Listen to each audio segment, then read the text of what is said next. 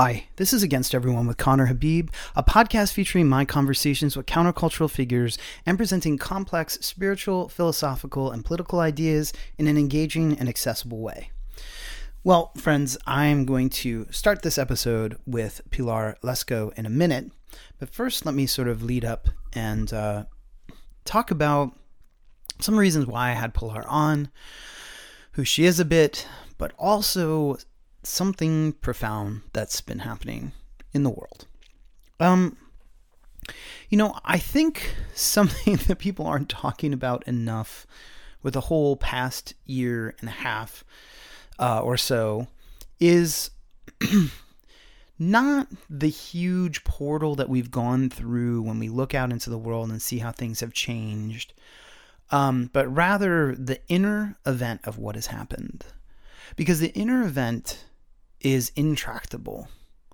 There's no going back to normal, not just because of digital currency or lines at the supermarket or even, some sinister conglomerate of people. Those things are worth considering, but I want to pay attention to the massive rearrangement that's happened inwardly for so many. We've thought new thoughts. We've watched the weather of new feeling within us. We've found new things available to us and through us. We've experienced new images in our psyche, had new conversations with friends that sparked new conversations within ourselves. So much has been going on within us, and that doesn't go away, ever. Even if we had some sort of civil rights struggle around whether or not we want to move to a digital currency, for example, or whatever. The standard ones, vaccine passports, or whatever those other ones are. Even we would have struggles over those. Those could rise and fall. Those could come and go. We would find tactics of resistance or ways to support these things that we wanted or whatever. But the inner events have changed us totally. But this has been going on for a while. There's been a lot of lead up to this. I mean, especially, for a lot of people in America, for the past 4 or 5 years, in the US, I should say, there's been a lot happening there, but everywhere, really, there's been a kind of gathering. It's just that the past year and a half has been totally globalized. The globalized consciousness of an event within consciousness. Anyway, I think that might make me sound a little wishy-washy. Let me keep talking. One of the most profound but under-discussed aspects of what's happening in that event is the personalization, not just of spirituality, but of religion itself. The new understanding that I see is one that intersects, overlaps, and transmutes theology, theurgy, magic, occultism, religion, all this, not through collective struggle, but through individuation. And this is happening for so many of us, that we're all separate together. We're all experiencing the parallel unfolding of separateness in our religious, spiritual, theological, metaphysical, phenomenological lives. And that unfolding is leading to connection. Because I'm going through it on my own, and I see you're going through it on your own, and I see another person going through it on their own. And we're all sort of seeking the kinds of language that fits what we're going through. We're seeking the ways to express the actual experience rather than just share through some sort of objective container. We're trying to express for real what's happening. And that brings so much unknown. I mean, we can't just rely on the collective to carry us anymore. We can't just reach for collective words around the spirit, and we can't also find much precedent, even though we want to, because it's individuated. Economic systems are about the breaks and the flows and currencies that are meant to affect all of us. And political systems are meant to be the mediators between two or more people engaged in understanding what rights are and how they're equally delivered. But culture is individual. And that's what's happening. When I say spirituality, in some ways I really mean culture, and I mean individuality, and that's what I mean also by religion in a sense. So many people are striving for collective culture, but it can't work since collective fact-making has broken down, collective understanding has broken down. We've turned ourselves towards experience. We've turned ourselves towards what is my own understanding, what is my own feeling. So even as there may be, well, there are real spiritual truths, they're being refracted through us in a new way. We're not just sort of accreting them like a crystal on the outside. They're actually coming through us. And they're coming through as real light, sure, but they're also coming through as darkness. Like the prism that we are can't seem to turn all the way. Some of the faces of the prism that we are blocked. So we live with an aspect of unknowingness, a face of unknowingness. One response that I've found that I've had to keep myself in check about, and maybe this will resonate with you guys too, is that we try to create signs. To understand, we look to make signs, symbols, all that kind of stuff. So like, you could be walking down the street and see a dead bird and you'd be like, oh my gosh, the dead bird represents this and this and this and this. Or maybe you'll hear a scrap of a song, or maybe you'll see a color, or someone will say something to you later in the day and you'll pick out that one word, or you'll see a sign post on an actual sign or whatever. And it's not that none of those ever have value, but I feel myself, as well as many others, grasping to make signs, to interject with this unknowingness, this not knowingness, this darkness that is necessary because of the individuation of spirituality, of religion, of metaphysics, blah, blah, blah, blah. Right? So we're making signs, but when we do that, we lose sight of the actual signs that are delivered in both darkness and through light. So a way to say this, and I say this in the episode, we talk about this a little bit, is you don't have to create signs right now. So much is coming through us. You don't have to create signs. You just have to actually see the ones that show up. How do you know the difference? Well, you know the difference between forcing and really just receiving. It's not always easy to parse, especially when you've been trying to make meaning your whole life. But you can understand what is given in freedom and you allowing yourself freedom, and what is given in compassion and you allowing yourself compassion and directing freedom outward and compassion outward, and then you receive the message versus I'm going to turn this into a sign, this is a sign, I'm going to try to read all the signs.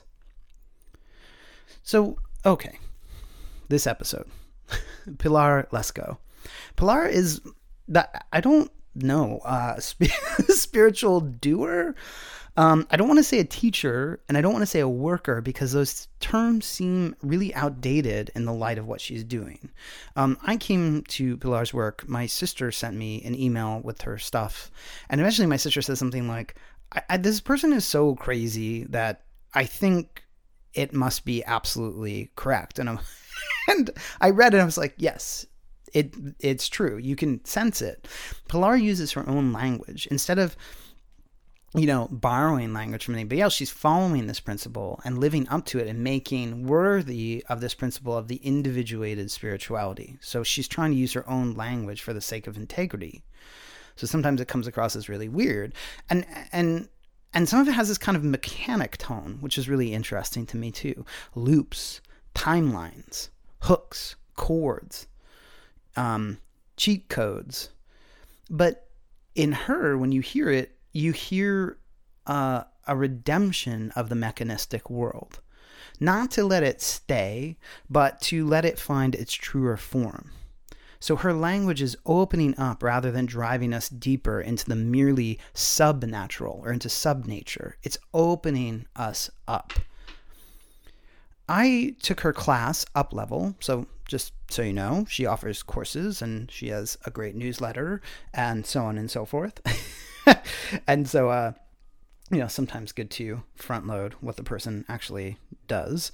And I took her course up level, and I suddenly was listening, or I found myself listening to a new pathway of spirituality being formed. You can hear it being formed as she speaks. So, if you want to look more into her stuff and the courses and stuff, go to pilarlesko.com. But anyway, it was not a pathway which she was creating that was asking me to replace my pathway with hers or adopt her language or even certainly agree with everything, but rather it was encouraging me to understand my own and to create my own language and find the integrity in my own language. I recorded this episode with Pilar on the day of the solar eclipse, just as St. John's tide approached, and the date was perfect for its timing. St. John's tide and the eclipse both have this darkness-light interchange. And I just gone through some absolute intensity a few weeks before. I mean, absolute intensity. And we talk about that in the episode, and actually so had Pilar. When Pilar talks about this thing, timelines, I knew that in that span of that week that I had gone through with the intensity, I jumped from one timeline to the next in the span of a week. Now, I'm not going to tell you what timelines are right off the bat because it's good to just sort of listen and get into the groove of the conversation, and then we kind of break it down later. But I just want to sort of leave that there and say I felt the intensity because I was moving from one to the next. Sometimes when great change comes, you can feel even more acutely the aspects of yourself that are stuck in the old timelines. So you can achieve something great. You can create a great work of art. You can get a new partner. You can have a breakthrough in your understanding of yourself. You can, I don't know, get accepted into a society or something. I don't know. But suddenly you feel liberated. But you also notice how, since you have more light, there are a ton of knots or wounds or tears in yourself that are not yet untied or healed or mended. The parts of you living in old layers of what was real, old timelines, old levels, you can see them. And you want to bring them up with you or dissolve them or heal or whatever you want to do. And that's something Pilar helps with. So even as the kind of movement through development, spiritual development is happening, also you'll see all the things that are still sort of shitty and gross and going on in you. And you're going to want to work with those as well. And you're going to be like, damn it, I just got this thing. Why am I worrying about the old versions of myself, the stuck versions of myself? Because you know how good it feels to have moved on. And you know that you can't stop moving. So you've got to remove the hooks and heal the holes where the loop was coming through, to use Pilar's lingo. And while you're doing that, the capacity of change has guided you. So to paraphrase Rudolf Steiner, you can look to yourself and you can see that change or the process of change in the darkness even and in the light has given you strength to be yourself, brightening and enlivening the light within you, and expressing the warmth from your own soul streaming through you. So you're probably on board with some of what I said, and some of you are like, what the fuck are you talking about? But that's great. This is a very friendly conversation. So even though we go off the deep end sometimes, it's still very friendly. We laugh a lot. We talk about parrots and dancing and, whatever. And yeah, it's great. We got along just fine, and I loved recording this episode with Pilar Lesko. This is the part of the show where I usually tell you to sign up for my Patreon, and I will give you the address, patreon.com/Connor Habib. And I will say that the show is supported by listeners. I want everybody to feel free to contribute to the things that matter to them. So I'm just going to leave it there. Okay. So that's it. Let's start this episode with Pilar Lesko. Here we go.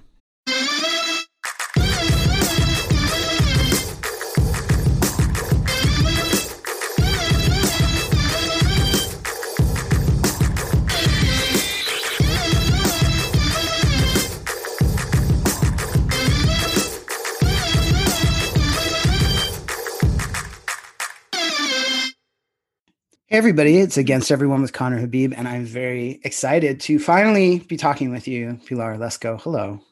Hi, thank you for having me. Yes, so we're gonna just go right into it. It is the solar eclipse today, and it's St. John's Tide, and there's a lot of stuff going on about not knowingness, about occlusion, and about the things that gives us and the necessity of it. And I have some of my own stories to tell around this time, but I'm actually wondering um, if you're experiencing the intensity and the value of like a not knowingness or a lesson of the dark. I don't mean dark like bad. I just mean of dark, not knowing versus the illumination of the light, which is something that's going on right now. If you're having experience of that. Okay. Okay, so not knowing is like a theme of my life. I feel that way all the time. So I would say that for me right now personally, that yes, I do feel there is a greater emphasis around like we're in the midst of this simultaneous death, rebirth, reconstruction, and it's all happening at once. And the not knowing part for me personally is just more of the same. And anytime I'm in a space of like, oh, I don't know what's next, like I'll always tell people, and I know this bothers people, like if you listen to me talk on a podcast or teach like 6 months to a year ago, I can probably come on and listen to myself and argue against most of what I'm saying and why I think differently now. So I like not knowing, and I like having everything I thought get all jumbled up and kind of recycled. For the collective, it's pretty rough out there. It's pretty rough out there. I think psychological and psychic warfare is at an all-time high. And I think that's making people who are still very enmeshed with that even more confused. What's a version of the psychological warfare that you're thinking? Okay, I have a great one. Okay, good. Are you familiar with what's going on with GameStop right now? Yeah. Okay, so are you familiar with how everybody is gathering in subreddits to discuss? Yeah, I mean, maybe you want to just explain that for the audience, like 2 sentences if you can. I'll link to it in the show notes, but 2 sentences? Okay, or more. It's actually very complex when you like fully break it down, and I don't think I would be able to do that in a way that's like rational. I can't explain energetically though. We're at this time where because of a few people who sort of paid attention to and cracked the broken system that is Wall Street and stocks and hedge funds, there's been this ongoing opportunity to buy GameStop stocks to the point where at a certain point, if everything goes as planned and if like Darth Vader and all the demonic forces don't come in and like ruin it, then all of the hedge funds are going to have to release trillions of dollars into the economy or into the stock market to people, which would then go into the economy. And this has been an ongoing thing actually since like 2018, 2019. It's just starting to really gain traction and come to a head. And it all has to do with how corrupt, how the stock market and the financial system themselves are controlled by the elite. And all those veils are dropping. So all the people who are completely aware of what's going on and who have invested in GameStop stocks are like gathering in these subreddits. The hedge fund people are flooding the subreddits with bots and with they're hiring teams of people to come in and try and sway everyone to sell their GameStop stocks. And when my partner shows me what's going on, the amount of energy they're putting in to like this psychological warfare is insane. And that's just one little fractal of what's going on in the collective, but it's such an important one because you can just see like something really big is at stake here because they're doing everything they can to sway these people who I think for the first time in a long time, we have such a large group of people in there that know exactly what's going on and are like, that's a bot. That's not real. Remove this guy from the subreddit. Right. And so, that kind of makes sense. Yeah. And so like really interestingly, it also like what happens beyond just that struggle for the current or the currency is also that people are becoming real experts in determining, pointing out, and distinguishing truth from lie, and so it's actually becoming a training ground unwittingly, like for the people that are sort of flooding that area. I mean, and it was just something I was thinking about a lot with, I don't know, like just the old stuff about fake news and then all the bots and stuff on social media where like that was teaching us something about truth and how it's made and, and how it was always, and that was always true. But it also really started to serve as a training ground for discernment and also how I'm going to, like the question became not, is this fact true, but are you responding to this morally? Like, are you responding to this with an ethical sense that you've generated out of yourself and the way that you've lived your life and the spiritual text that is how you've lived this whole time? And so I think that it's so interesting. It's like you pull on this one thread and there are like 8 million things just in the subreddit, Yeah. So that's a good one for psychological warfare. I mean, I think also like, do you sense, I mean, I don't know if this has anything to do with the eclipse, but I mean, I'm also sensing like, so Pilar, for people that are new to her work, there's a lot of stuff about timelines, and we'll talk about what timelines are a little bit later, and levels and layers. But like something I've been noticing is that moving from one layer to the next, one layer to the next, one layer to the next, like it's happening. I mean, it's happening for everybody, but when you notice it happening, like I just got kicked out from one level to the next in a week, like, and it was all laid out and it was the most painful fucking thing I've ever experienced in my life. And yet I know that I want to live in a world where I can see moving from one level to the next. And I wanted what was in that next level. So like I could see like, fuck, it's real. And like the passage from not knowing if it was real to absolute confirmation of its reality, like really hurt and sucked during that week. But it was only a week.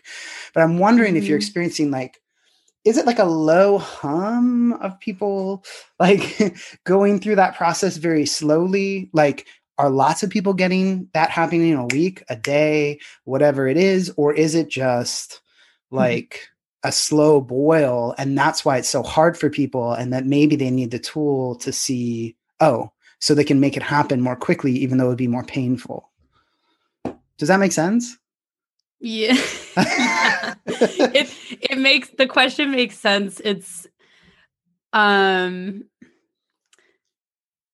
so yes to all of that. And it's always subject to change because you could have someone who, for the first part of their incarnation, is moving along very slowly.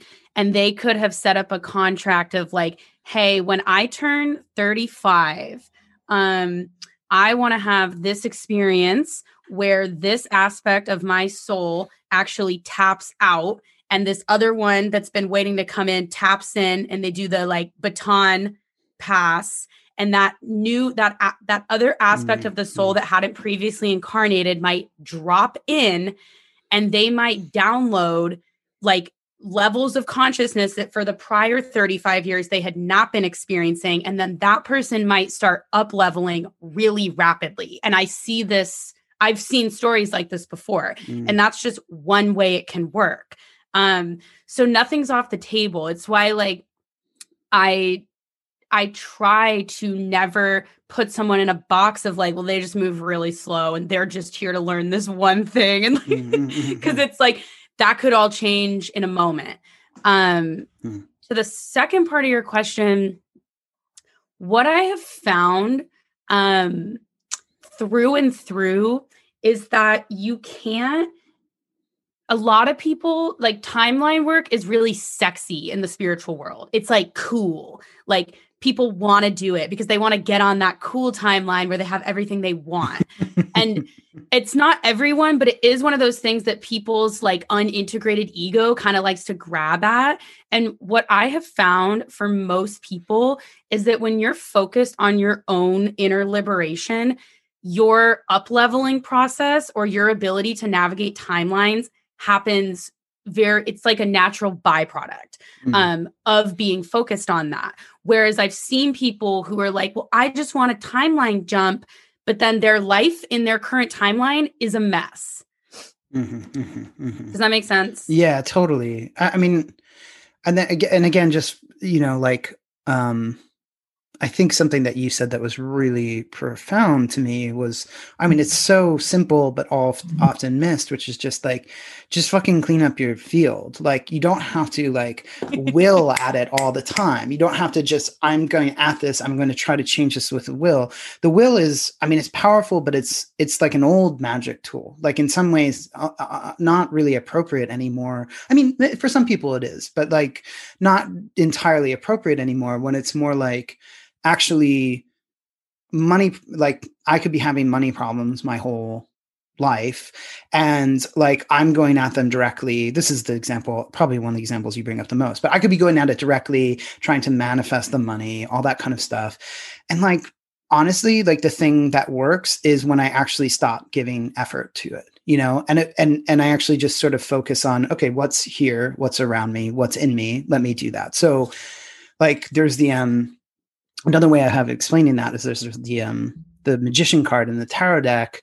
Valentin Tomberg, this Catholic anthroposophist. So he left Rudolf Steiner's circle and then converted to Catholicism, which is totally strange. But he said like, he's great, but he wrote this book called Meditations on the Tarot. And he says the thing that characterizes the magician is concentration without effort.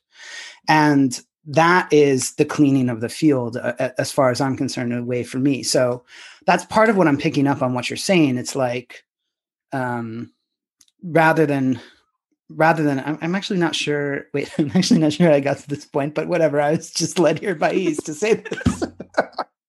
But like, rather than trying to sort of like make things happen, will them into being, all that kind of stuff, you'll just, the things will jump in. And a lot of those have been pre-set up by you before you got here. And so trying to get to that, I got everything I want,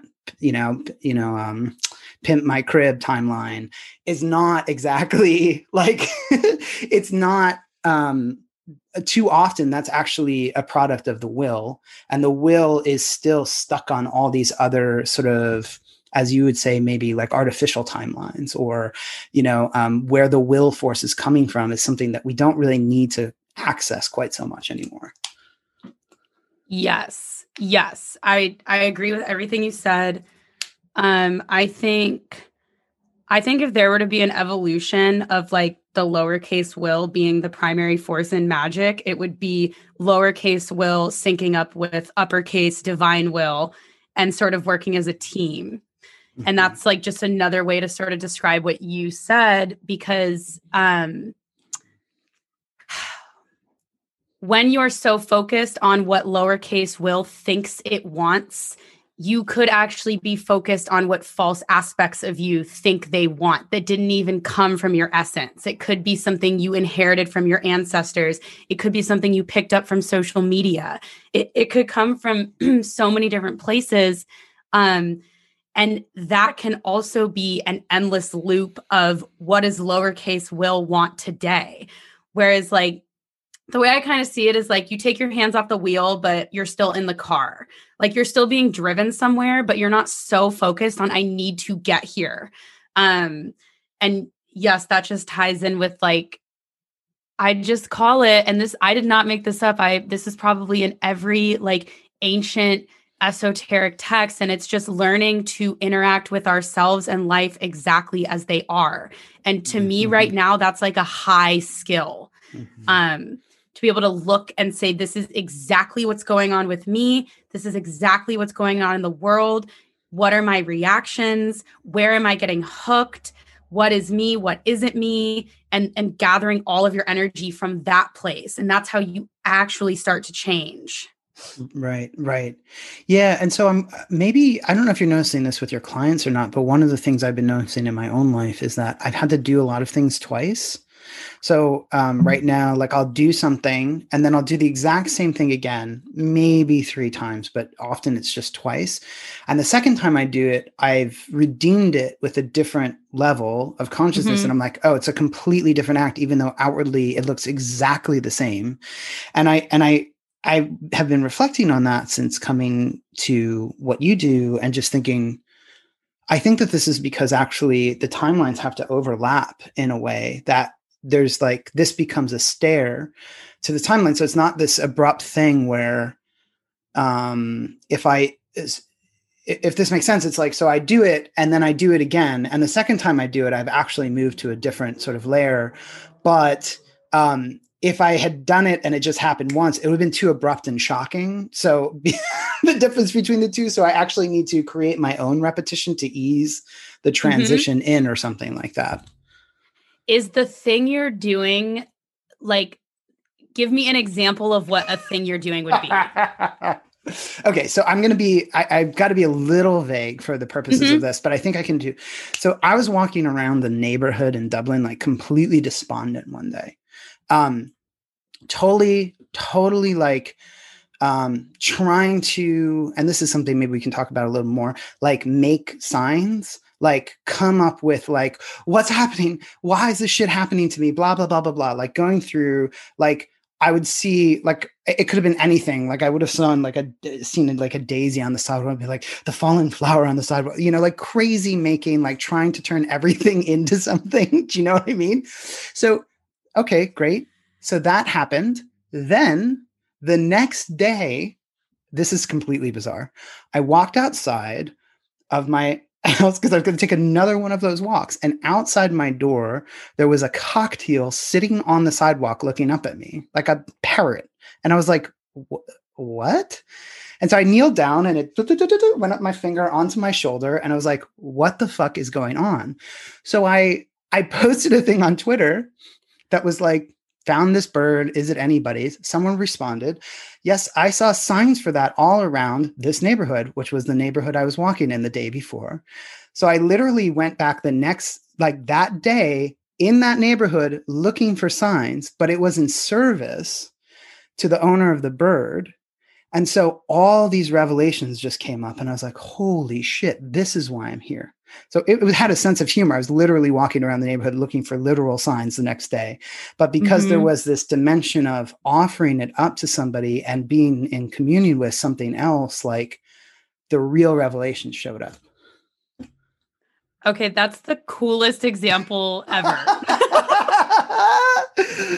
I thought you were gonna say like I had to set a boundary, which is like usually mine. Like I had to set 6 boundaries.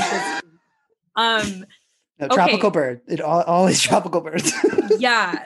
So I've actually never. I love how you just described it with the stairs. I think there's infinite ways we could explain this, but yes.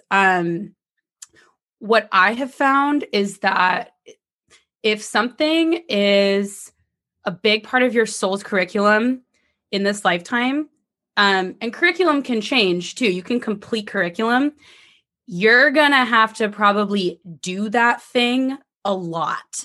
And when let's look at timelines, when you are like making a timeline shift organically and something comes up multiple times, I don't believe that there's a greater force testing us. I believe that we set up initiations for ourselves and we're like in communion with our higher aspects. And we're like, hey, make me do this 3 times. Because if I only do it once, I'm not going to fully get it. But to me, when something shows up like boom, boom, boom, that's a really good sign. It's like energy is moving. You're getting a chance to see how you're a different person in each setting. In rapid time. And yeah, to me, that means like things are getting ready to change. And sometimes what'll happen with me is there will be simultaneous new timeline peaks and old timeline pulls of like, are you sure you don't want to come back to doing things this way? And then like simultaneous, I'm getting a look into here's what's possible if you keep going, if you keep showing up. Yeah, that's so important because like since that like I had a really, really, really dark like week a few weeks ago. I mean, it was probably one of the most intense weeks of my life. And when I got through it, and it was pretty miraculous as well. That's when the thing with the bird happened, and there were all sorts of strange, miraculous things that week. But now that I'm on the other side of it, I'm calling it the other side, but still like there's still these things hooked in, there's still these hooks there to the old thing. And so it's like you burst through and you're like, I've made it. Here I am. Everything's changed. And then you're like, what the fuck is all this shit still on me? Why are you still here? I learned the lesson. But I think the really beautiful moments are like when you're talking about when it's dual, but there's a continuity of direction between the old and the new. Like you get the glimpse of the new thing as you feel the old thing. But a lot of times I still actually don't get a glimpse of the new thing. Like I'm just like, I know it. Like there's a level of me that absolutely knows it.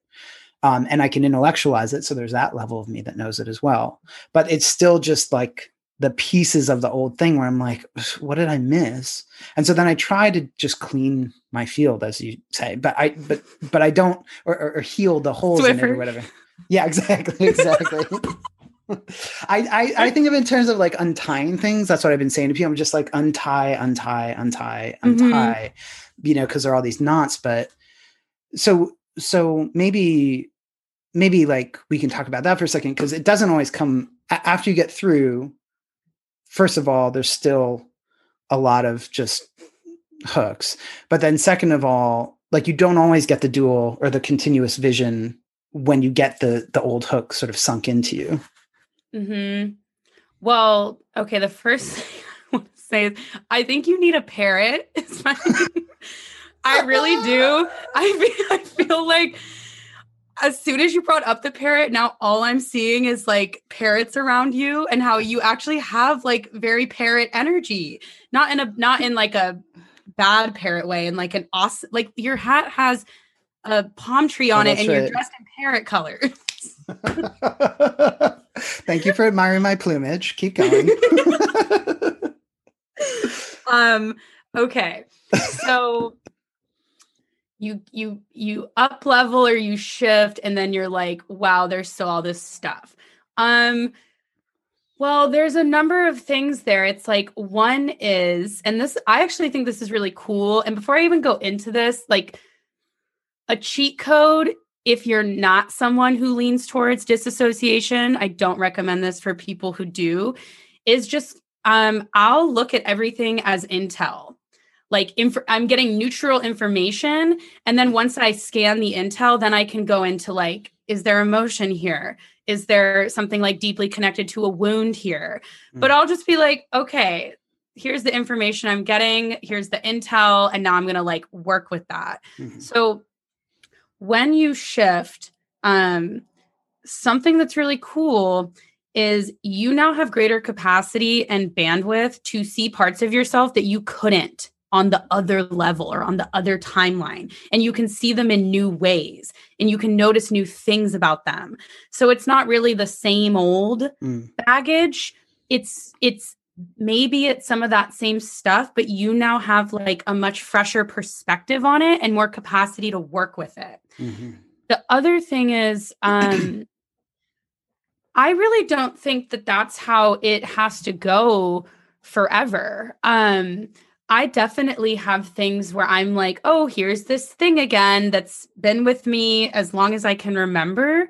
But I also look back at just a year or 2 years ago and I'm like, wow, I have so much more space. Like I always tell myself, like, look at who you were, like take who you were a year ago, put that person in your current reality and think about all the things that would be like really fucking with them and how like that's not actually happening to you now. Does that make sense? Like you 6 months ago in your current reality would be messed up.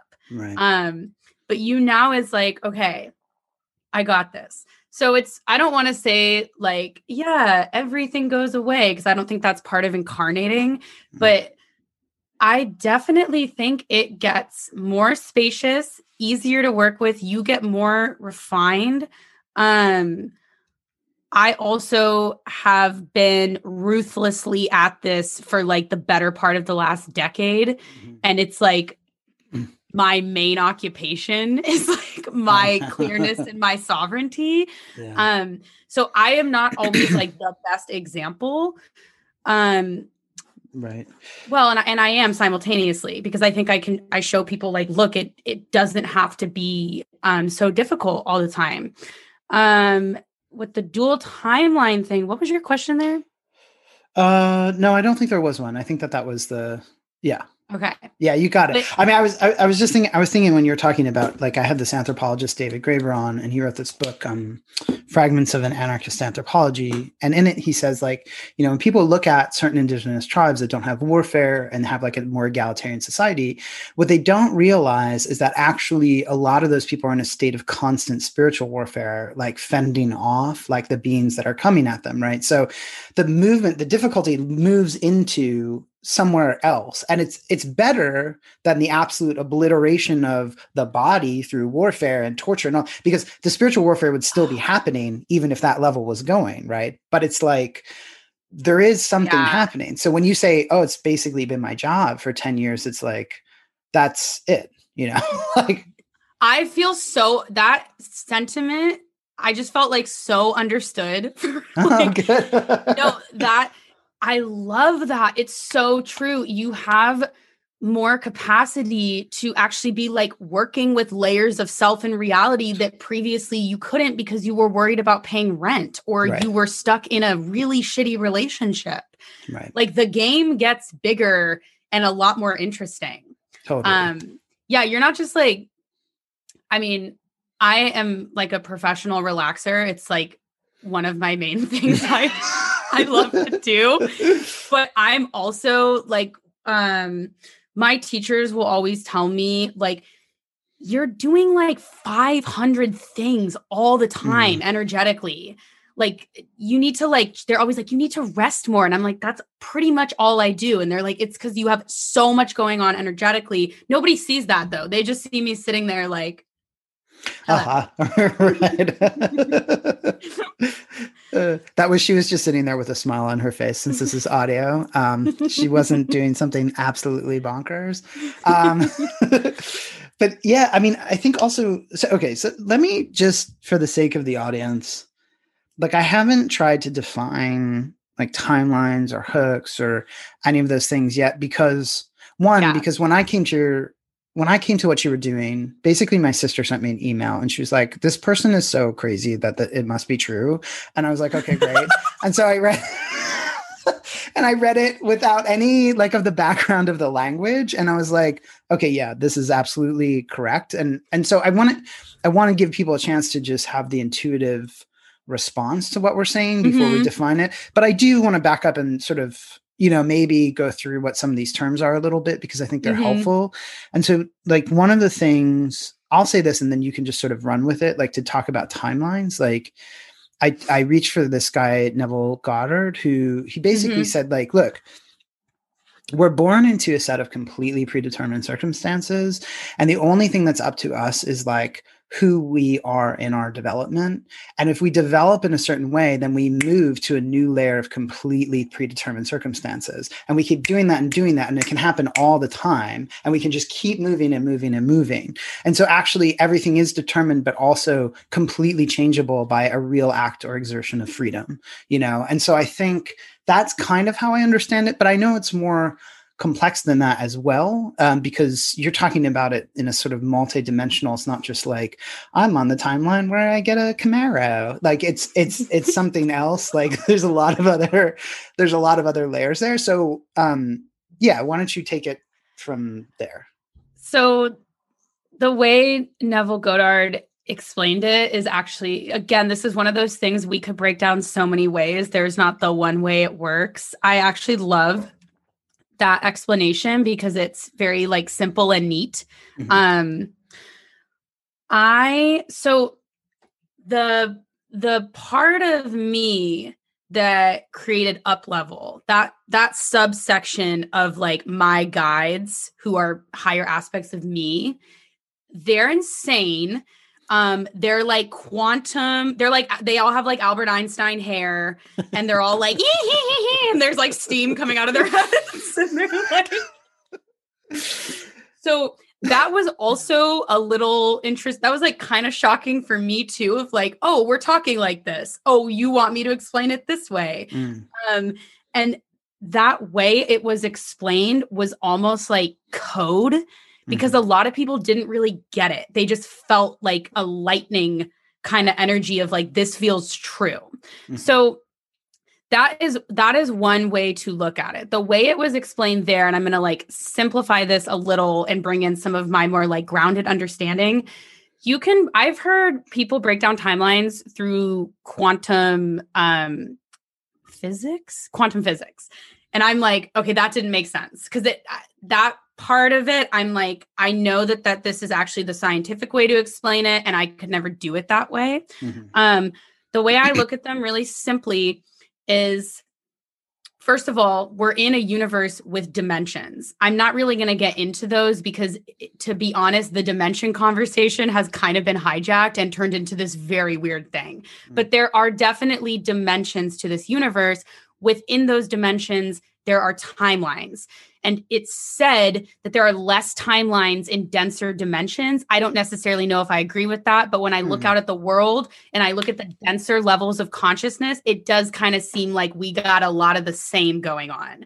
We have conservatives, we have liberals, we have something else. See, like, you can kind of, do you see how like at the quote lower levels, and I don't like using lower and higher, but I have to for this, there's almost like less dispersion in consciousness. Yeah. I mean, I would almost say like there's actually more like timelines there in the density. It's just that like the response to them has been uniform. So there's some sort of gravity that pulls them all in. I mean, it's just the same thing with the material world is a kind of density of agreement. And so it's just like all these layers just get pulled into this ultra dense thing. So the freedom to access them is more difficult, but they're in some ways there's almost more there is what the way I would think of it. Yeah. I love that you said that. And that's part of the reason I disagree with the whole, there's only this many and there's only this many. Right. I think there's infinite numbers of them. What is a timeline though? The simplest way I explain it to people is when you get enough consciousness thinking the same things, feeling the same things, with this having the same belief systems, and they're all sort of like gathering, they're creating this plane of reality, or they're creating like this etheric highway in that level of density, where this is what happens on this timeline. And this is more of like from a collective perspective. We also have personal timelines, but then our personal timelines are interdependent with the collective timelines. So you get enough people all kind of like, this is how it works here. You have a timeline. And then let's say you get people who notice, okay, this is a little bit of a higher level, but I have to bring this in. Go for it. When consciousness starts paying a lot of attention to something, you're almost always going to have forces that do not want us to know who we are and be in our power, notice and be like, look at what everyone's paying attention to. This is a great place to come in and start like kind of hijacking and infiltrating all of this consciousness energy to use for what we want. And okay, people hear this and they're like, oh my God, what's happening? And it's like, it's been happening your whole life. Do you not remember like watching your parents watch the news and be like, what's wrong with you guys? Or do you not remember growing up and being like, why does everyone think this way? Those were just like people stuck on timelines. And they didn't even know they were stuck. But that sort of sequence of like consciousness pays attention to something, things come in, there's infiltration, that is happening from very gross to very subtle levels.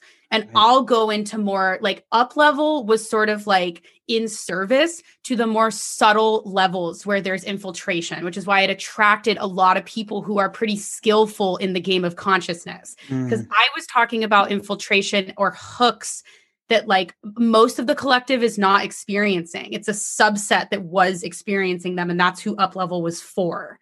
Where do you want me to go from here? Well, let me root you if I can for a second. Cause so I was thinking when you said like, okay, so the personal is interdependent with the collective, right? And so there are many ways to deal with this, but there are two ways to deal with it. And one, I talked about this on the recent episode with this like paranormal scholar, but I was just saying like one way to deal with that, like they did in, governmental research and all this kind of stuff is like, is black magic, essentially dark arts, as you say, like where I decide to actually leave the agreement of the collective to gain personal power. But as I do that, I don't do anything to keep me in compassionate agreement with everybody else. So all I do is demonstrate my own ability to leave. And I don't give a fuck if anybody comes with me. I'm going to use the elemental kingdom.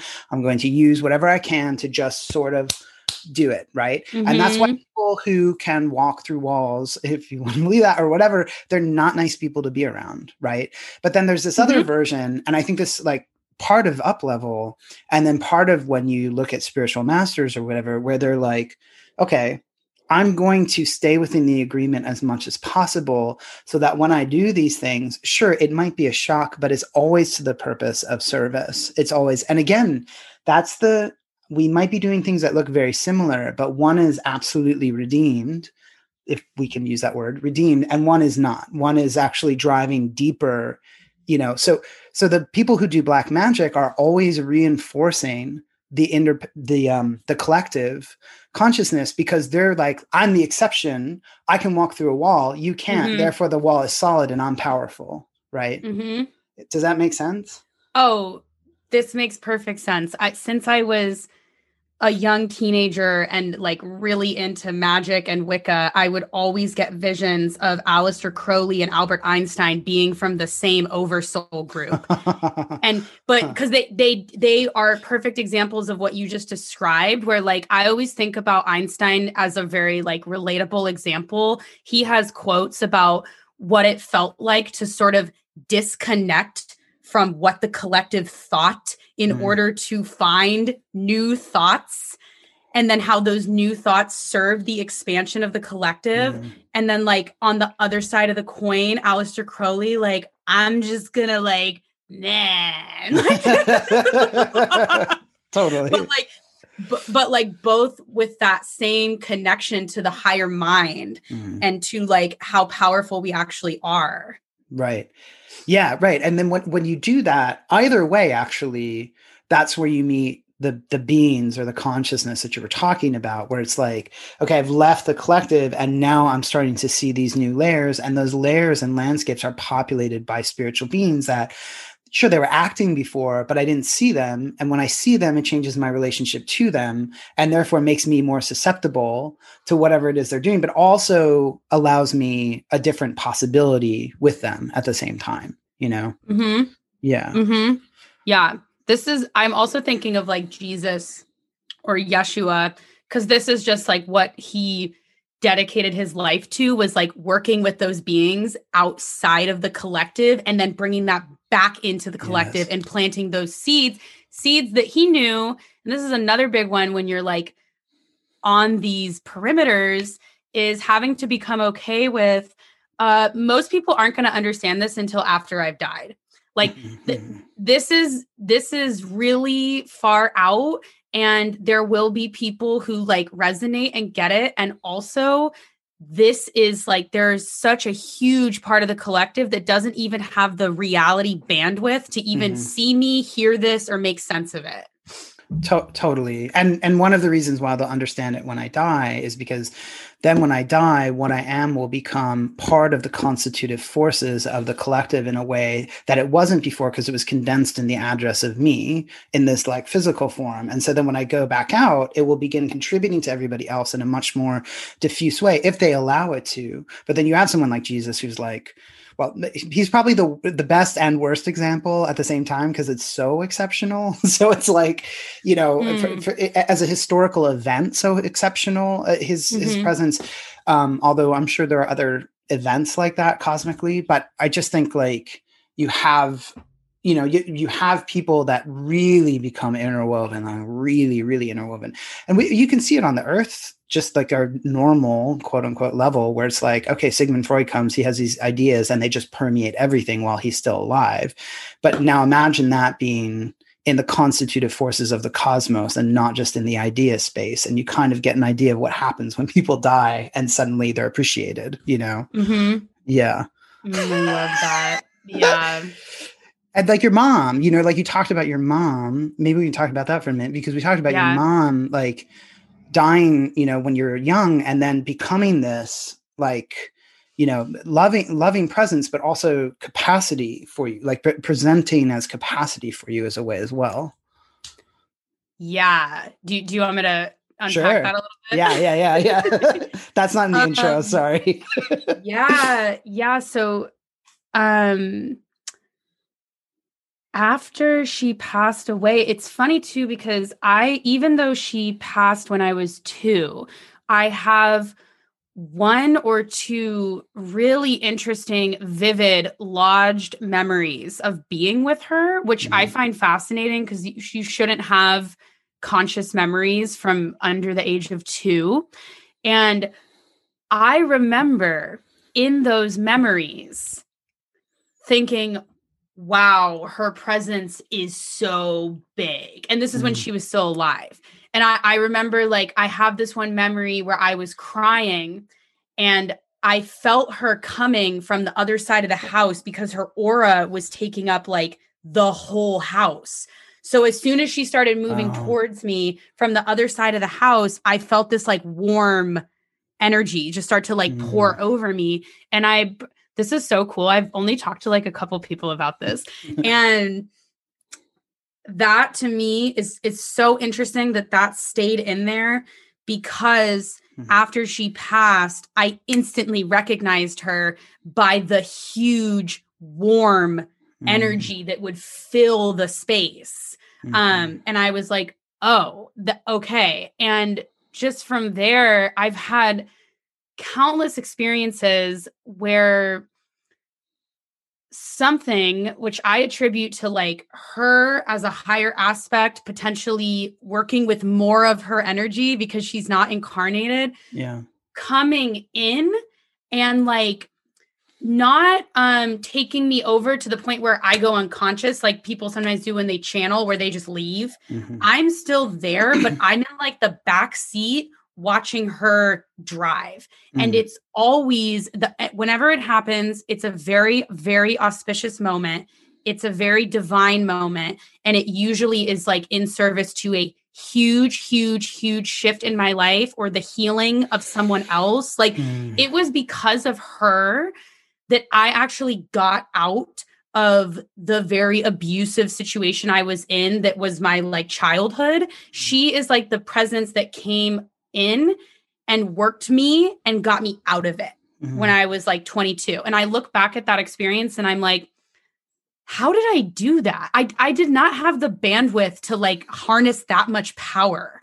And it's all the experiences I've had with her. I'm like, I did not have the bandwidth. And then I can just feel like there is a vaster energy that is her and potentially other things she's collaborating with that just comes in and works with me. And over time, I've sort of been working to turn that into more of a braid versus you come in and I go in the back seat and you just drive. Right. It's like we braid and we drive together.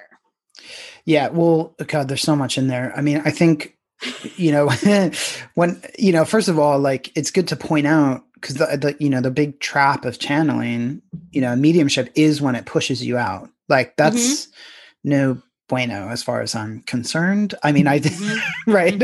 I mean, I don't. It's a no from me.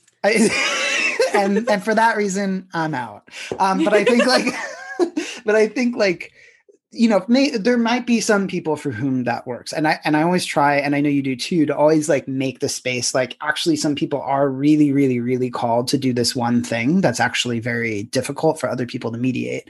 So I like that. It's like, I'm with you, like I hold you, I'm with you, you hold me, you're with me, there's this sort of like, and so that first, but then also like there's this really profound thing that, when people die, there's such an immediate presence of them for a while because they're going through their sort of not unraveling, but like new weaving Mm-hmm. into,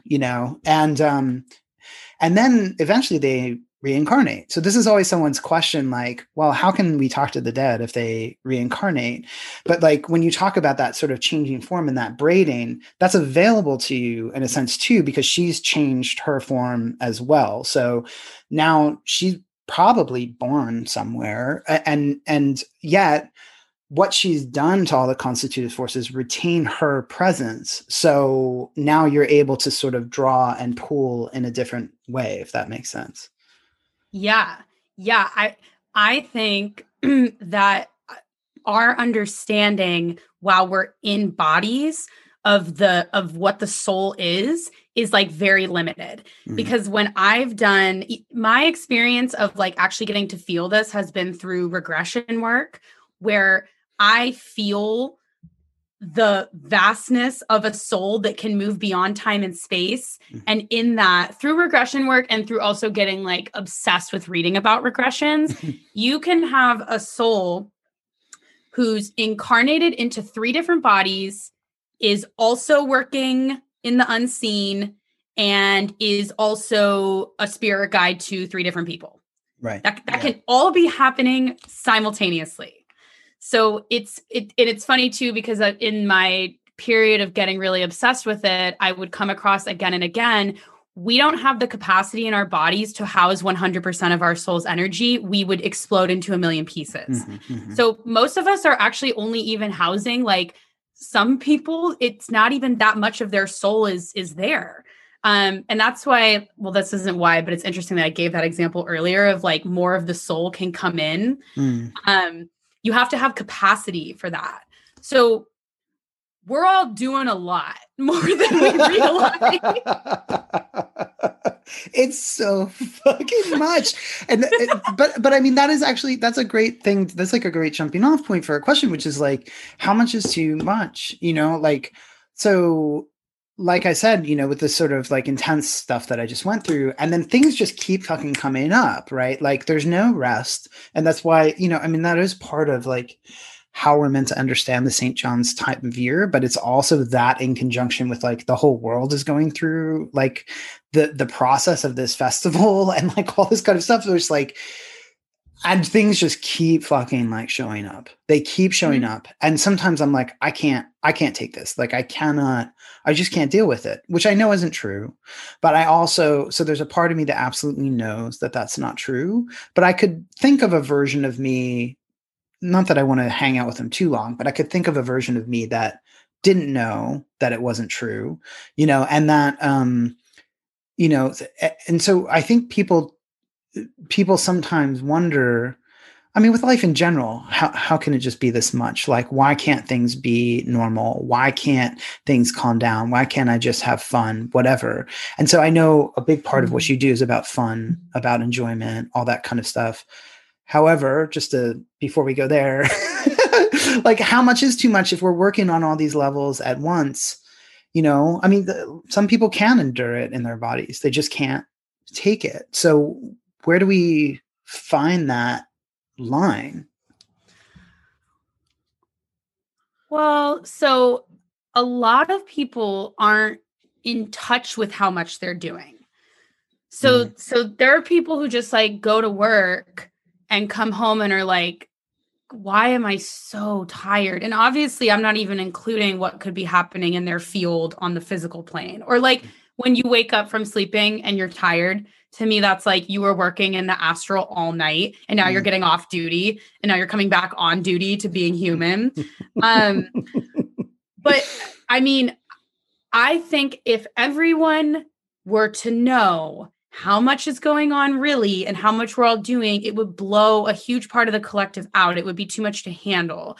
So I think like the people who do organically get in touch with like, oh, and this is happening. Oh, and this is happening are people who have the capacity and the awareness to hold that and still be good, or not even good, but still be humans who are I don't like the word good, but it's what's coming through. Still be good humans, Okay. like, Yeah. So there's that part.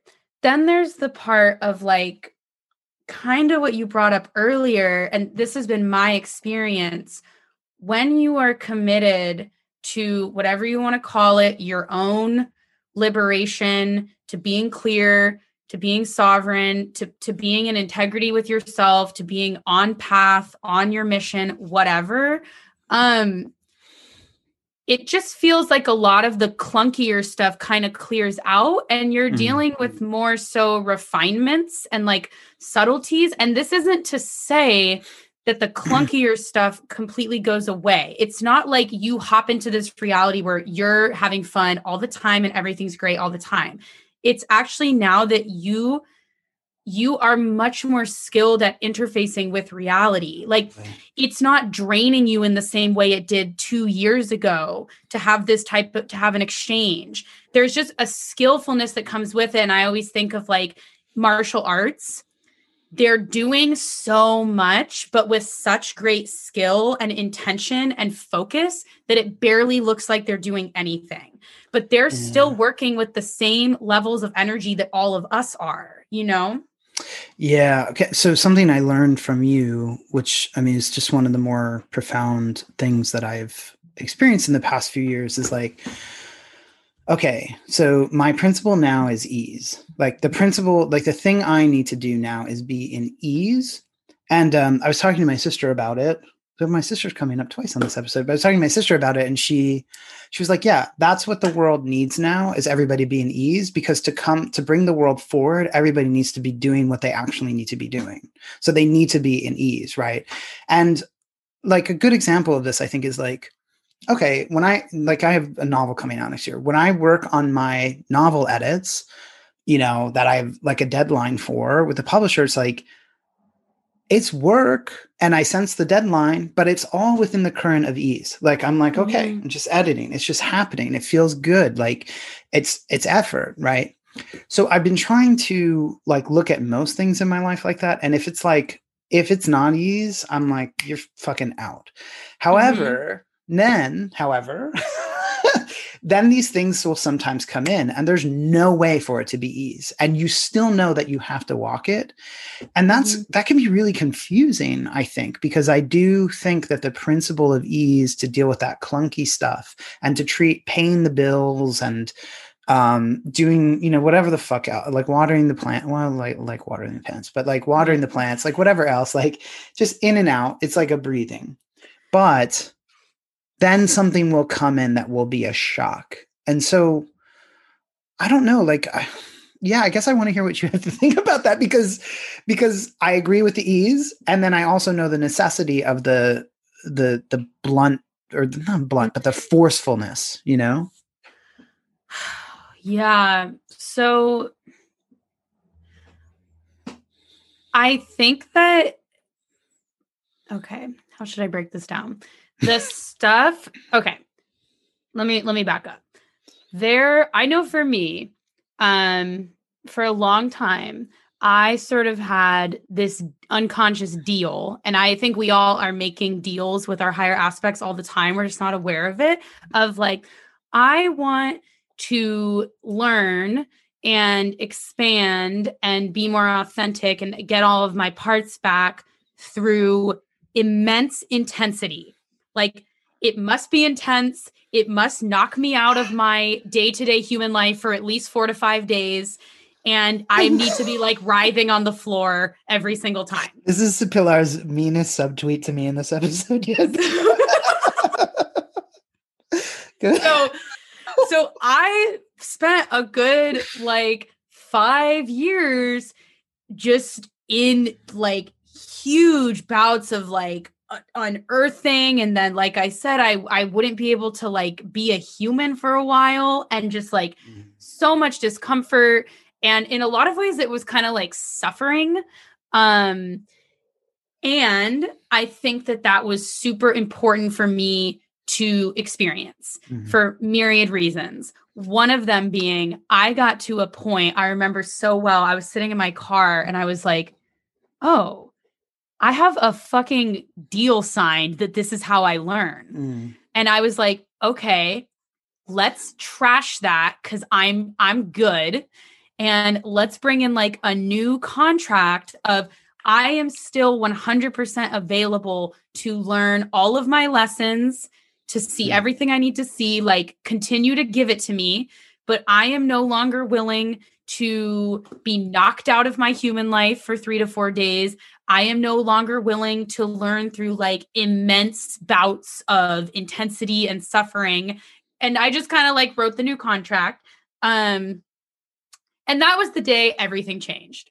That was the day where all of a sudden I had more, I could like do my life. It's so funny. My business started right after that.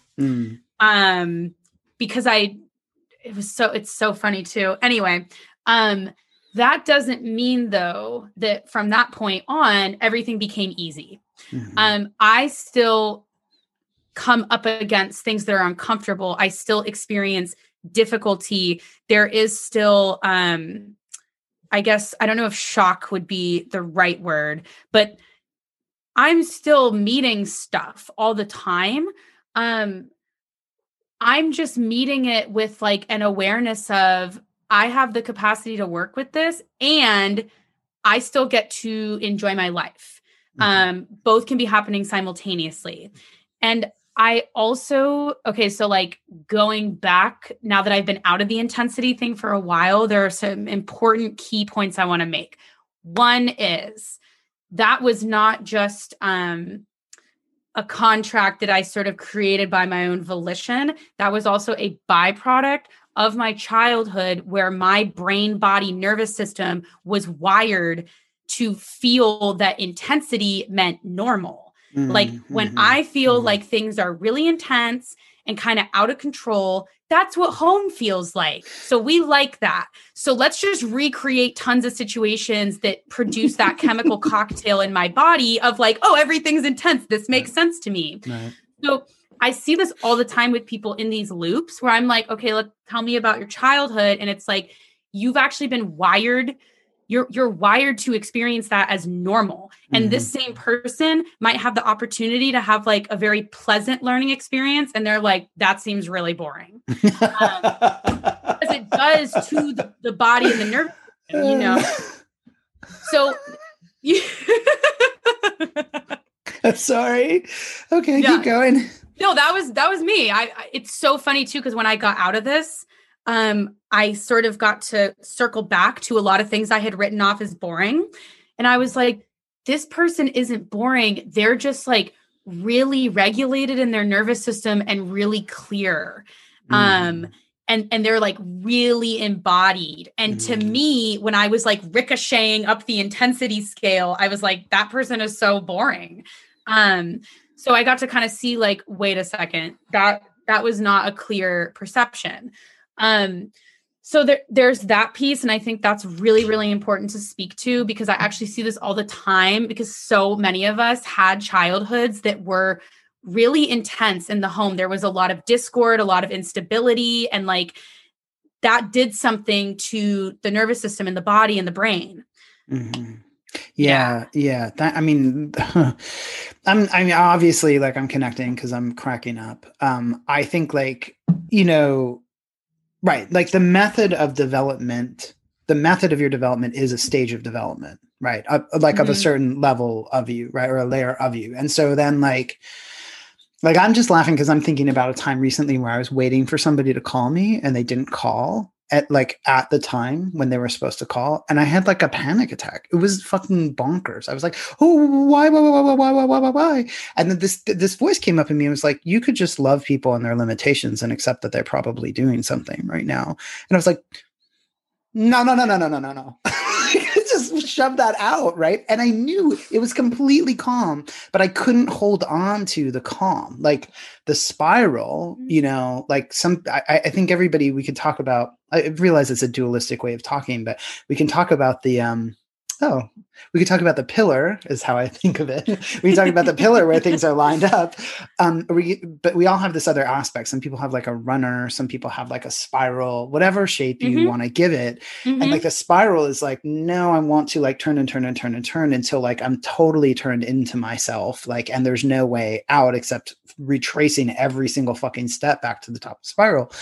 But that's so strong sometimes that even when you see the answer, like even when when you're in that placid place and you're like, you know what? Like if I actually just forgave the person and like loved myself right now, it actually this would all go away.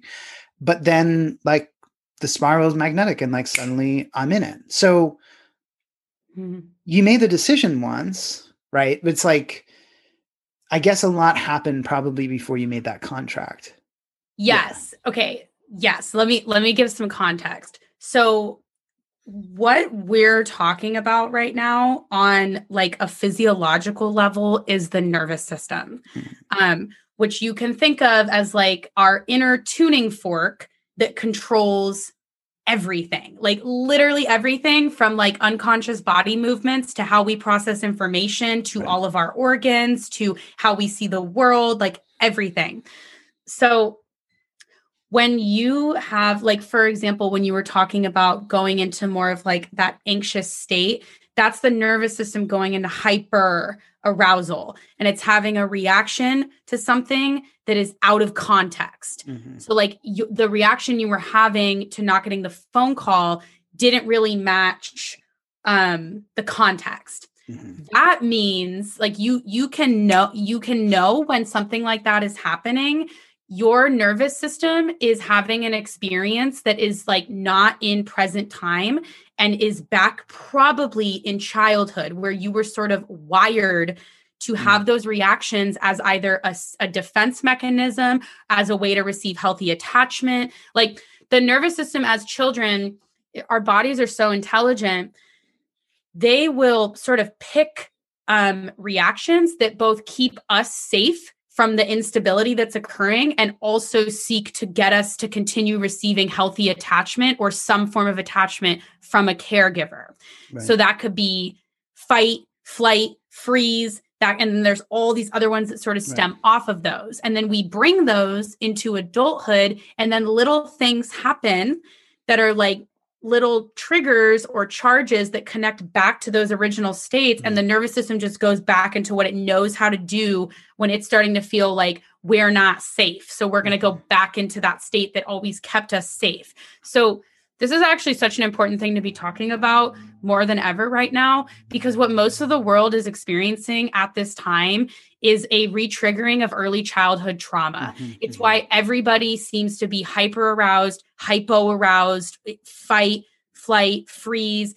But when we're in these states, our higher mind and this whole back part of the brain actually goes offline. So there's no ability to heal. There's no ability to take in new information. You're just working with like the primal aspects of the brain and the body. So in those moments, before we bring in any new perspectives or let me think about what's really going on here, the body and the nervous system have to be brought into some form of safety and regulation. Mm-hmm. So going back to my story, when I recognized that contract needed to end, I had been engaged in like various forms of healing work with a focus on the nervous system, kind of on and off. And I was super aware, like I have a really dysregulated nervous system, wired to like want intensity. And because I had such a huge focus on like, and still do, on bringing that into balance, I all of a sudden had the capacity from that higher mind place of the brain to be like, wait a second, it doesn't have to be this way. But you're right that sure, maybe sometimes there are those like beautiful divine spark moments where it's just handed to you and there's been like nothing to really get you there. But I definitely had like stepping stones that were leading me to that place of understanding. Mm-hmm, mm-hmm. Yeah. And a lot of the nervous, like, I'm sure a lot of like, yeah, nerves essentially until then that felt completely unpleasant and like, how the fuck do I get out of this? Until you were like, okay, Now I am, so, Yeah. but it's hopeful. I mean, yeah, I mean, the intensity means normal. I'm thinking also about the thing, Byron Katie says this thing where she's like, she's like so calm. She's like, sweetheart, you can do it one of two ways, kicking and screaming or with grace, and it's just like, it's that, it's like, it's going to happen no matter what. And so do you want to claim the lesson? I, I want to make sure we give a little bit of time, talking about ways of dealing with things spiritually that have hooks and traps and infiltrations, as you say, in them and that sort of thing.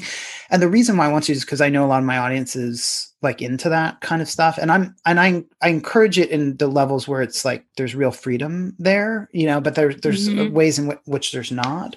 And I think actually we're also in this time, and to bring it back to the certainty, uncertainty thing, like we're in a time where like people are really like searching for a sense of like deep certainty about things, and they'll align themselves with things that look like certainty, even though they're clearly not. I talked really early in the year about, like, I did a solo episode about this, how, the whatever else is happening in like pandemic world, like one of the things that's happening is this epidemic or pandemic of certainty that's becoming an object that's poisoning people.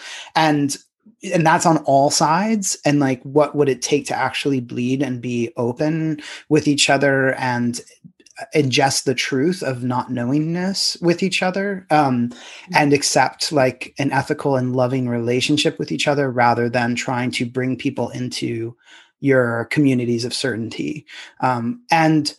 So, I mean, I think like so many of the spiritual pathways through this past year and a half or whatever have been pathways that have been marked with the infiltration or whatever of certainty, of this like object, of this ossified or poisonous object of certainty. And it's been sad. Like, it's been hard to see so many people get really pulled into that, when it's like, you don't have to know the fact, because actually the fact is leading you away from the truth. Before anybody takes any idea of what I'm saying here, I'm not talking about scientific fact. I'm talking about any fact drawing us away from the truth, which is a different thing. The truth and the fact is not the same thing in our moment. Exactly. So plant medicine, which is a misnomer,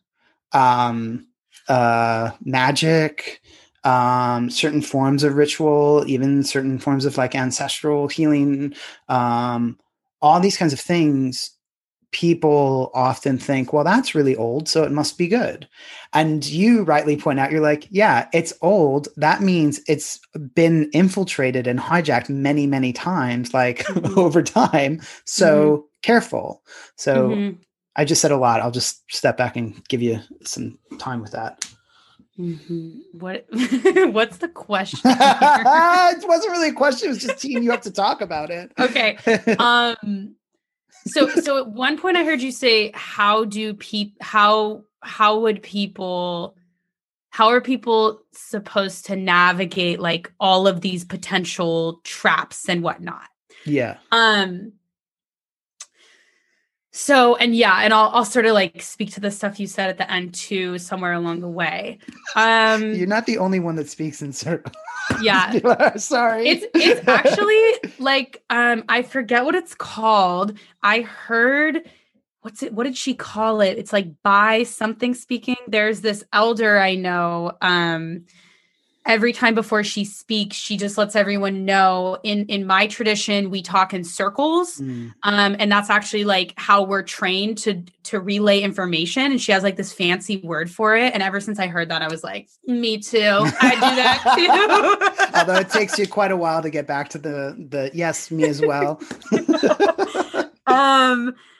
Okay. So my answer is like not sexy, because like the work right now is really not sexy.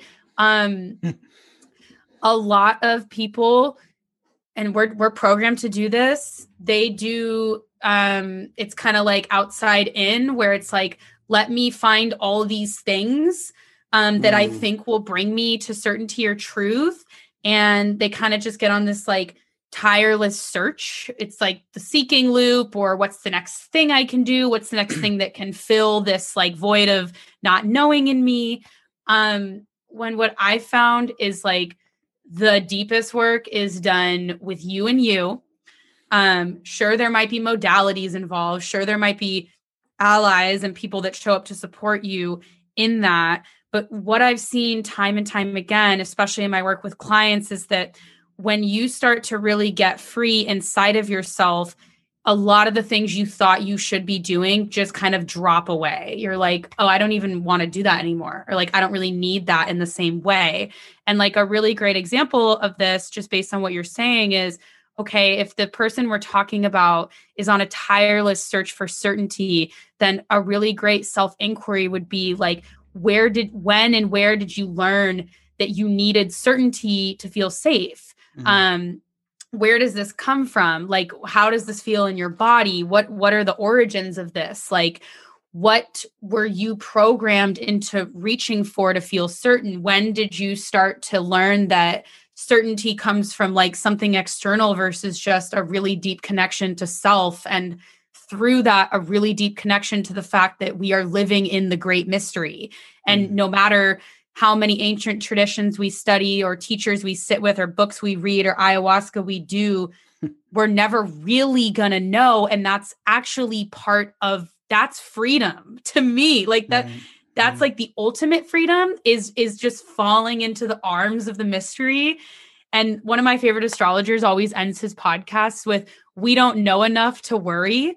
And I love that because we don't. Yeah. And so that to me is like a core piece of this.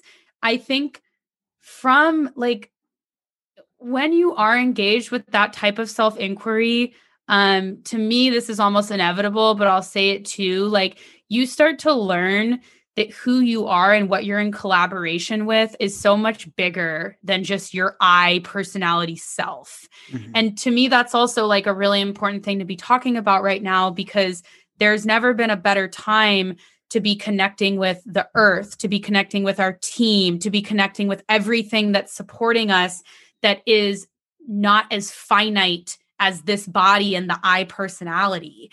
And like, those are the places where we can receive like more certainty and validation and healing than I think anything that seems real in the hologram. And again, this isn't like sexy mind work. This is like sitting outside and just being like, okay, I'm going to like just allow myself to feel really uncomfortable with not knowing and see what that brings up and see what that feels like in my body and not try and escape it when I'm in that place. So that's what I have to say to that. And so much of inner liberation to me, it's people will also get hooked into this work. It's like the personal development matrix where it's like, I need to be my best matrix self. And like, I need to, and it's like, it's actually not that either. It's like, there's the true self, or like the vastness of who we are that is eternal. And then there's this false self that we all pick up. So when we're doing like inner liberation work, we're working with all these false things that aren't really us. So there's kind of like this comfort in that of like, the things we're releasing and the things we're processing, that's never who we actually were. And the more you kind of like strip those away and strip those down, the more you get those like drinks and tastes of who you actually are and what you're actually capable of. And to me, that's like nectar to come back and meet the false self and be like, okay, I'm willing to see you. Yeah. Do you have any questions about that? No, I mean, it's just really beautifully said. I mean, the sort of occult view of evolution, I'm going to be so simple about it, but like evolution of human being is like, we start in this, like where the human being has always existed, and like what the animals are and the plants and everything around is like actually a cast off aspect that the human being internalized as it grew, and they just kept getting thrown off and thrown off and thrown off. So like when you see a parrot, or when you see a dog or a tree or whatever, you're looking at something that was part of you and unfurled as an aspect of your development. So I'm sort of hearing that as you're talking to this like growth where things get sort of cast off and put in the world in front of you for you to see them and reflect on what you are and what you will become and what you were. And so sitting on the ground and being open is already an experience of encountering your evolutionary process and the evolutionary process as well. Yeah. I love that. Yeah.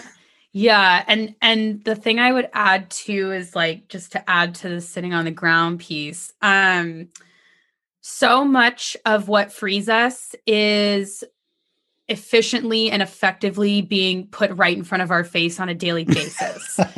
So it's, and I always have to bring this up because it's like, I'm not advocating for you sitting at home all day and just doing shadow work and never leaving the house. I'm like advocating for you interfacing with yourself and reality exactly as they are, because that's the teacher. And all like everyone that shows up, everything that shows up is going to light up something.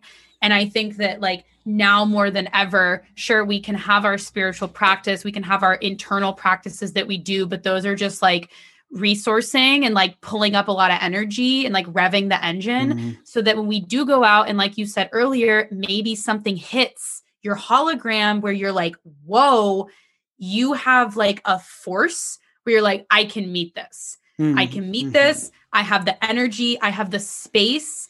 And I mean, for me, and I don't know if this is like helpful to say, but for me, it's just at the point where even though I still go through pretty gnarly stuff, like a couple weeks ago, I wouldn't be surprised if it was the same week you had the really rough week. I unearthed like a very dense layer of unfelt rage and grief. And so I'm like angry and I'm sobbing. And then I'm like, this is so great. Like, yeah. And because I'm like feeling like this is amazing that this is coming up. Like, this is really good to me. And I'm really happy that I'm finally ready to see this and process this. And that's what I'm talking about, of like that juice probably comes from like all the times I have really just cultivated that energy within myself and come to really be connected to myself, to where when something does come up, I'm like, okay, this is good. Right. It doesn't feel good the whole time, but ultimately to me, it's like, this is a gift. I mean, that's it. It's like, I mean, that week, I mean, it's just like you described, I did have moments like that where it was like, okay, so there was me, on the floor crying and like freaking the fuck out. And then there was like the me on the next level, like throwing a rope down. It would have been nice if it were stairs or a ladder, like, and not a fucking rope, because that's hard to climb. But I was like, that was like, okay, but this is like you for the first time accepting this principle of freedom, which was what I was going through. Like, this is you for the first time going through it. And so it was like, okay, I see you up there. Fuck you. Like, come down and save me. And I was mad. Like, I was so angry at the spiritual world. And that, but also it was like, yeah, but and the most painful parts of that time was when I really wanted to just reject every spiritual thing that I knew. I wanted to be like, it's all fake. In fact, I had this like moment where I was like, there's no connection between the living and the dead. It's all bullshit. Like, I would walk around like saying that. And I was like, that that's not true. And the more I said it, the more painful it became. And I was like, okay, you're just like, you're driving yourself deeper into it. And you're just trying to punish the dude up there with the ladder, who, by the way, or with the rope, who, by the way, is like hotter than you, and don't you want to be him, so like, just get up there. You know what I mean? but like I but I also want to say, like, it's so fucking, yes, from like bottom of like the charts to the top, like, I like something as simple as 43, I fucking hated dancing my whole life. Like, what an asshole, first of all. I've hated dancing my whole life. Who says that? I've never liked it. And then like 2 months ago, I saw some like hot dude dancing on Instagram, and I was like, you know what? Maybe I don't hate dancing. So I put on headphones and I danced around, right? Then come and do up level, and I loved it. Then I come and do the up level course that you offer, and you're like, and you're like, yeah, like the battle between good and evil, like we're gonna move past that. And I was like, oh, so like from the the dancing to leaving behind the battle between good and evil, I was like, those are the same. Those are echoes, like those completely fractal, and they're part of this whole lesson. And like, how much of it do I want to let in? Well, and so I've been trying and that was really helpful. And so, one of the things I keep saying to people this year again and again is like, what if all the bad things are going away? Like, what if all the bad things are going away? Now, I realize there's a dualistic part of that sentence, and maybe I could refine it, but it just meets a lot of people where they're at, where it's just like, oh, wait, what? No, things are getting worse. Wait, huh? And so it's just a dislodging and a replacement with a possibility, and that's what you've done for so many people that I like, and I know that because you've done it for me. Yeah. Wow. You and the hot dude on Instagram. Yeah. I just imagine you like dancing into the timeline where the battle between good and evil has ended, and you're like, I don't know why. Yeah, exactly. That's a great image. I'm going to imagine myself in that too. Yeah. That sentiment is like one of those things where I was like, okay, a lot of people are not going to get this like at all, but it's what I was shown and what I've been shown so many times. And to make it really simple, good versus evil is still just a level of reality. That a lot of people are very, very connected to, and have only ever known that. And when you're not playing that game, that doesn't mean that bad things cease to happen, or like you still aren't witnessing a lot of distortion. But you're not in a war against it. And this is like a super important distinction, because if we're talking about like infiltration, so many people's life force energy right now is really tied up in being against things, and through that matching energy with them and becoming just like the thing they're against, and just recreating division. We see this throughout history. We just see these like recreation of timelines where it's like these two things were against each other, this side won, then these two things were against each other. Right. And it just keeps going and going and going. So obviously like this carries a lot of weight in both like our consciousness and like our bodies and just the collective's history. But what I'm hoping, and part of like a lot of what I've been talking about and a lot of what I've been like channeling, and it's just coming through over and over and over and over again, is like trying to support people and just share the message of like, when you are so insidiously against something, you do not have the life force energy to actually be creating the new thing. And that creating the new thing doesn't mean disassociating from the distortion and what's going on. It means you can like, when you pull your energy out of always being against, sure, it's like you're watching a screen. You can see it. You can say, this is wrong. Like, I don't agree with this. But because you're not like doing that like enmeshment game of like, this is wrong and it's triggering all my childhood wounds, and now I'm going to like put all my energy into destroying this thing. Like, when you're not in that sort of like template, you're like, this is wrong.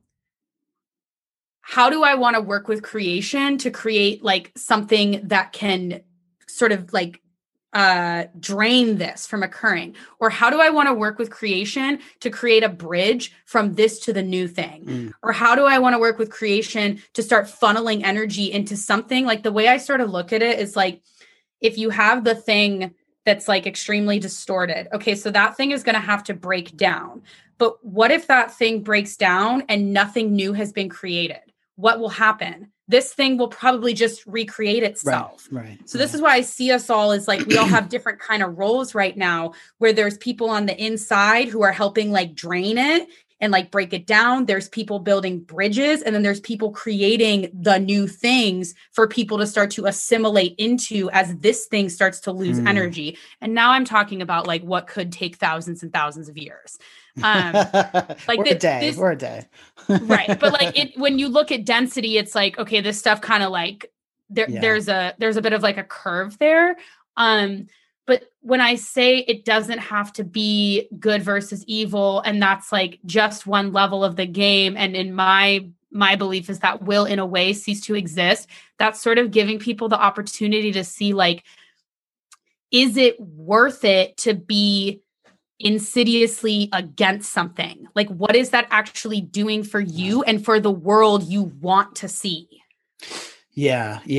I mean, you used the term once, it's like a transfer cycle. And I love that term so much. Like we're just passing back and forth, like the thing that we say, we're against, or like that, like, here you go, you hold it now, or now I have it. Now you have it. Now I have it. And it's that one of the reasons why I named this show like years ago when I started Against Everyone with Connor Beebe, was because it was like, I'm against shit, but actually the better version of me is against, like pressed up against and embraced, like with people. So there's like the other level of against that's a holding, that I'm with you in it, and it's so profound, this like good and evil thing that you say, because like I moved here. I don't talk about this publicly a lot, but like one of the reasons why I moved here was to do stuff with the like beings, like the elemental beings in Ireland. And and I know that, like I had this image of like the forces, like the intense forces of what some people could call evil, like coming in and fucking shit up in the world. But when I tried to pull out, or when I've done a lot of work with it after I've heard you talk about it, of like, oh, it's not good and evil anymore. It gave me a different picture of how to deal with what I considered a problem of how the sort of elemental kingdom is being affected by what we call evil, that never would have been available to me before if I would have seen it as a battle, but actually instead seen as a co-creation. And then I was like, oh, okay. And even the pictures that came to me were so intense and so immediate. And I was like, all right, now I actually know I have to assist both sides of this, what I'm calling sides. I have to assist them. And the only reason why I think one is good and one is evil is because I have to assist them in different ways. So it's not that I'm fighting against one and saving the other. I'm actually just assisting in different ways. And it's the distinction that once made me think there were enemies, but it's not enemies. It's just distinction in gesture. Yes. That is like, this is like something that I think all of the like ancients knew, and that shamans know. And well, I don't want to say all shamans, but that shamanism as a like system knows, and animism knows.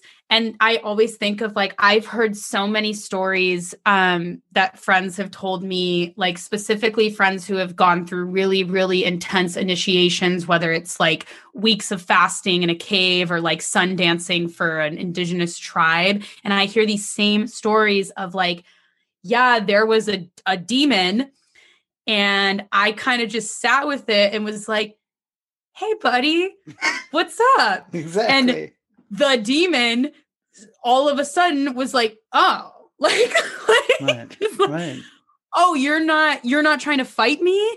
And I've heard the same story in a ton of different ways, where like the demon transforms, or the demon turns into something else. And I think that though I do believe that there are artificial there's a lot of artificial energy out there that's working for like the team that would need a different sort of type of care in this setting. I also think that a lot of the darkness, in quotes, that people are against or are so afraid of is just by our own creation, and is also just like it's just, to me, that's like such a mirror of like, look at how much of ourselves we shut off and are against and push away and suppress and don't want to invite in. Of course, that's everywhere outside of us. And the way I've explained this for a long time, like I remember when I was a teenager, like getting this download and trying to tell everyone, but like it totally not getting through of like the war we're all talking about is inside of us. Right. Like that's where the actual war is. Because when you move your consciousness out of being at war with, like you were saying, all of a sudden you can relate to like external forces or the forces that be in a completely different way.